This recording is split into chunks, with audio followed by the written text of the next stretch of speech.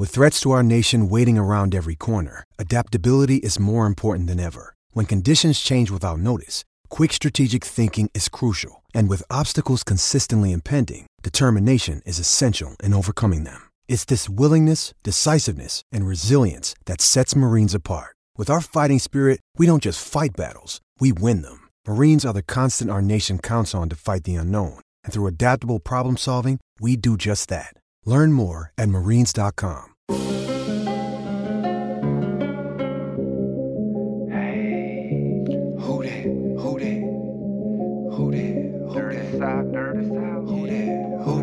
Let's go.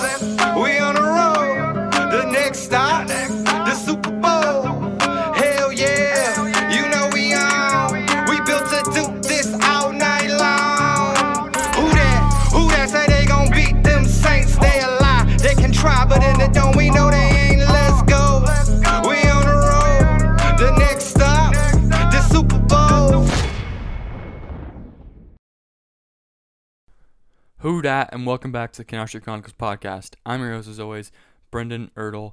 Today, we have a nice episode today. We're going to talk about how the heck did the Saints get rid of $100 million of cap space and still have a great roster. Now, quick disclaimer. The Saints are not under the cap yet. They are still in the red. They still have a negative 12 cap hit that they need to get rid of. But they are pretty much already there. Now, they've made all the big moves that we thought, and there could be a move from anywhere from now until I post this episode. So, if there's another move that changes the cap, I'm sorry, but this is the majority of what has happened and how they got under, pretty much cleared so far $100 million worth of cap.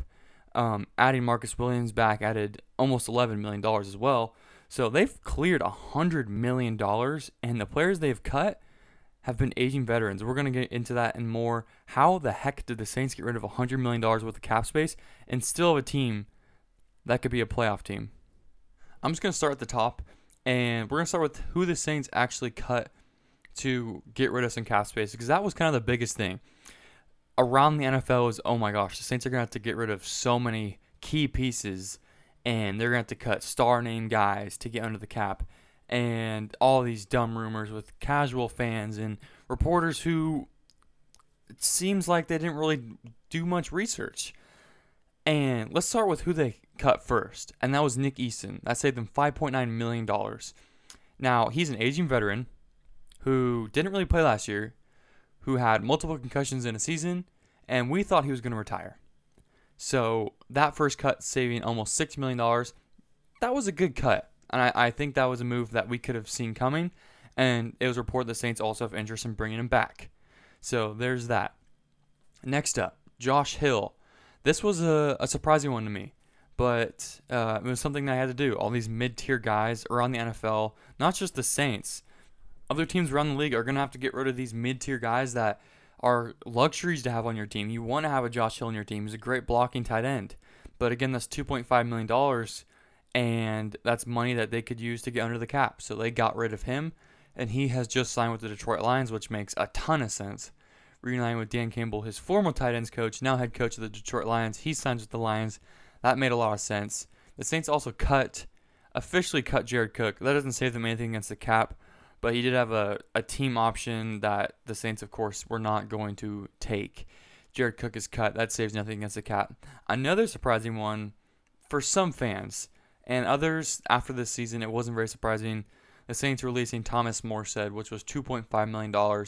It made sense. They have a guy they like in Blake Gillikin that they put on IR because they were trying to protect him. That's my guess. But Thomas Morstead was just hurt all year long.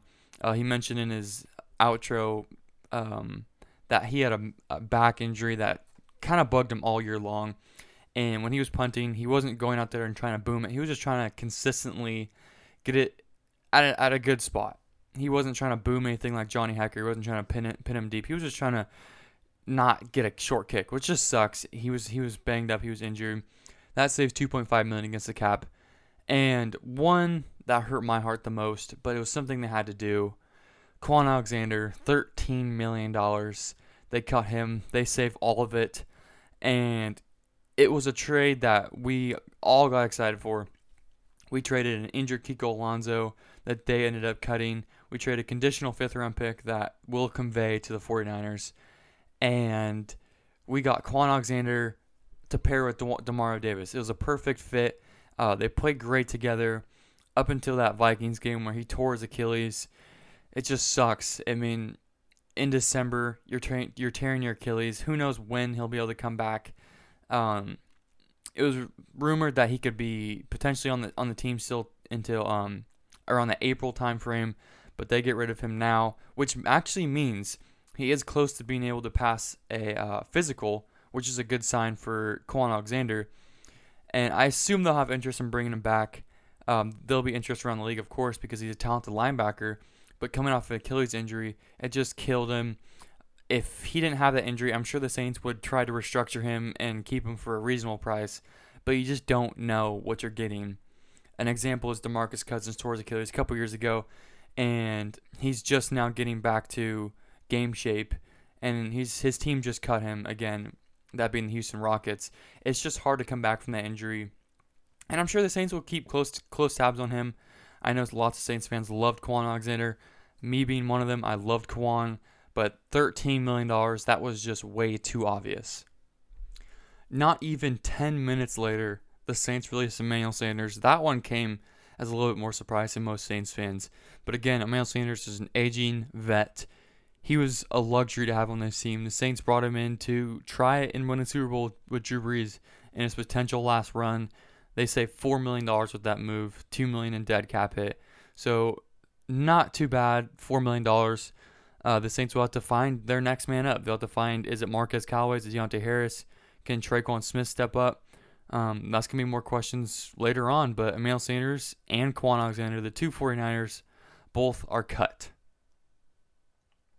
One of the biggest moves has been Janoris Jenkins, and most Saints fans and Saints reporters, the common response was maybe they should try and extend him. And the reason that was hard is because they restructured him last year, and it would help the Saints, obviously, but the dead cap hit was also a lot. It would $7 million to save $7 million dead cap hit just because they moved that money down the road. And they ended up deciding to cut Janoris Jenkins, who also is an aging vet, but has been playing very well. They gained $7 million from that move, and it leaves a huge hole on this team. This is the one move that left a big question mark on the team. Now, Marshawn Lattimore has played across Ken Crawley, Eli Apple, Janoris Jenkins, all solid corners, not great corners. Janoris has been the best corner that Marshawn's played along with. Obviously, Marshawn is one of the elite corners in the NFL. Who's going to be next? Do they go into the draft saying, okay, let's look for a J.C. Horn or a Patrick Surtain or someone like that? Or are they looking to free agency? Is it Malcolm Butler? Is there someone out there they like that can fill in Janoris Jenkins' role that isn't as expensive that he was going to be? He was close to $14 million this year, so that just wasn't going to work out for the Saints. They cut Janoris Jenkins. The most recent move has been Malcolm Brown being released. That saves $5 million against the cap. Malcolm Brown was also another luxury. He was a 27-year-old run-stopping nose tackle who was very good for this team. Anchored one of the best defensive run defenses in the league. And $5 million for a nose tackle, it's just a little too expensive, especially for the Saints right now at this time. And I think the main thing with this move is the Saints trust that they can find someone cheaper, younger, and not necessarily better, but just someone who can fill in. For example, they found Shy Tuttle in undrafted free agency. They found Malcolm Roach from Texas in undrafted free agency. They have confidence in that department and Ryan Nielsen to develop these defensive linemen. I think they'll move forward with those two guys. And, of course, they also have David Onyemata. And Sheldon Rankins is a free agent who, if he doesn't have a big market, I can see the Saints bringing him back as well. So just kind of a crowded room. Malcolm Brown, obviously that one-tech defensive tackle, just couldn't find a way to keep him on the cap. He was one of the many luxuries the Saints had on this team this year. So the Saints let him go. Those are the cuts so far. Now, there could be more, and there will be more. Guys like Patrick Robinson, Latavius Murray, guys like that. Potential all those guys are luxuries, and you really have those guys when you're trying to win a championship. Of course, they're going to try to win a championship next year as well. You try to win a championship every year, but with the cap hit, you can't have those guys right now. So we'll be able to see who's next. But with all those moves so far, they've saved $39.9 million in salary cap space just from cutting. So around $40 million, give or take, from just cutting those old guys. Now, everyone on that list, they have one thing in common. They're old, they're aging, and they were luxury items with this team. Now, they were all extremely talented players. They were great players. You want them on your team. But if they're not old, they're injured. If they're not injured, they have a fat cap hit. There's just so many question marks with those players. They all seemed like they were going to be obvious cuts. And the only really questionable one was Josh Hill for me. And he found a good spot in Detroit. And they like Adam Troutman. And I'm sure they'll bring someone in as well. But that rounds out the cuts. Another thing the Saints love to do is restructure contracts. Now, it's a confusing thing for most NFL minds, but I've been doing much research about this, about the player restructures and how they can get more cap. So far, they have saved, give or take, $38 million just by restructuring contracts. Now, for people who don't really know what that means, is they're taking money and they're kind of pulling it down the road. They're making regular salary, signing bonuses, and they push money down the road. And it's just a way to free up cap space now. And if you're like, why would they do that? Why would they just push money down the road?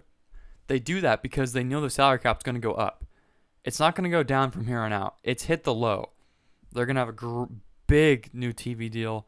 Hopefully we get fans in the stands next year, and they start to make a little bit more money. They'll be getting hopefully a positive number next year, hopefully over $190 or $200 million in cap space.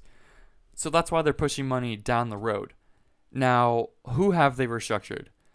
And you're going to see a pattern in this. These are all going to be good players that the Saints have high value in, and these are guys they want to keep. Because obviously, like Janoris Jenkins, they restructured Janoris Jenkins. They thought they would be able to keep him. Ended up they weren't able to, and they have a $7 million dead cap hit, but they saved $7 million. They could have saved more if they didn't restructure him, but they didn't know that.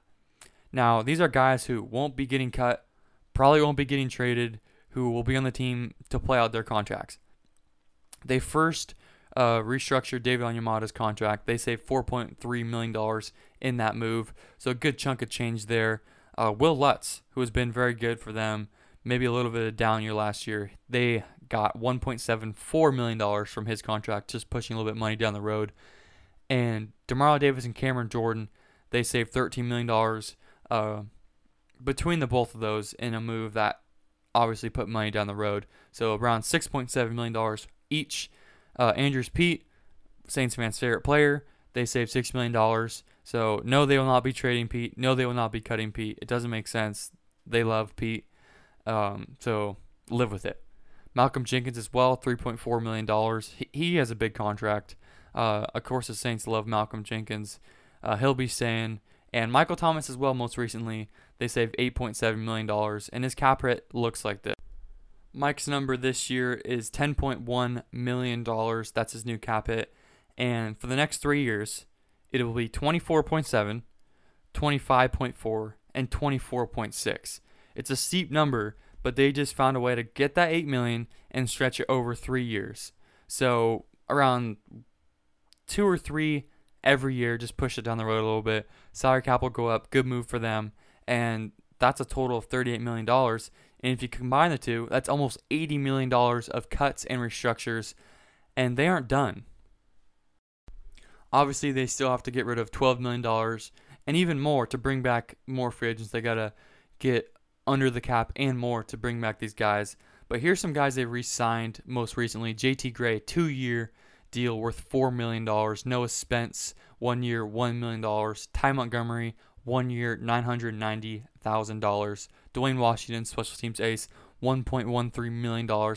And a surprising one to all Saints fans, honestly, was the Saints franchise tagging Marcus Williams, and that accounts for $10.6 million against the cap. Now, without this move, the Saints would have $2 million over the cap. But they decided to franchise tag him. And some people may be like, why? That's a fat number. Why would we want to do $10.6 million? Now, the franchise tag, you can pull that away. The Saints can negotiate on a deal. They have until July to negotiate a deal with Marcus Williams and get a long-term deal done with him. I can guarantee you they're talking to him right now. They want to sign him to a 3 or 4 year deal and be able to push that money down the road. They don't want his cap hit to be almost $11 million this year. They want it to be like 5, 6, 7, and maybe load it up at the end when the salary cap's higher. Now, they'll try and deal it with Marcus Williams. That'll get the cap lower. And 2 other guys to look out for extension-wise is obviously Marshawn Lattimore and Ryan Ramczyk. This seems like 2 obvious moves that the Saints want to do. Ryan Ramczyk cap hit this year will be $11 million, and that's around the price that he'll probably get annually. But the Saints can be able to push that money down with a long-term deal. They can make it like what they did with Malcolm Jenkins, a little bit lighter this year and go heavy in the next few years. Make sure Ramczyk gets his money, but maybe do 4 or 5 less than a couple years down the road. And same thing with Lattimore. Lattimore is due $10.2 million this year. That's a big hit for him. Is he worth $10.2 million? Hell yeah, he is. Of course, sign him to extension, save a few $1 million this year, maybe make his cap at $7 million, make next year's 12 or 13. You're saving money, and the Saints can get under the cap. And to all those fans out there to say, oh, they need to cut Taysom Hill, they need to cut Teron Armstead, they probably need to trade Michael Thomas. I heard someone say they might not be able to even field the team next year. I'm sorry to tell you, this is a playoff team on paper. Now, they need to bring back Jameis Winston. They might need to change Taysom Hill's contract a little bit. He's due $16 million right now. But this team, they'll be fine. Now, 2 years down the road, might be a little bit different story. But right now, they're fine.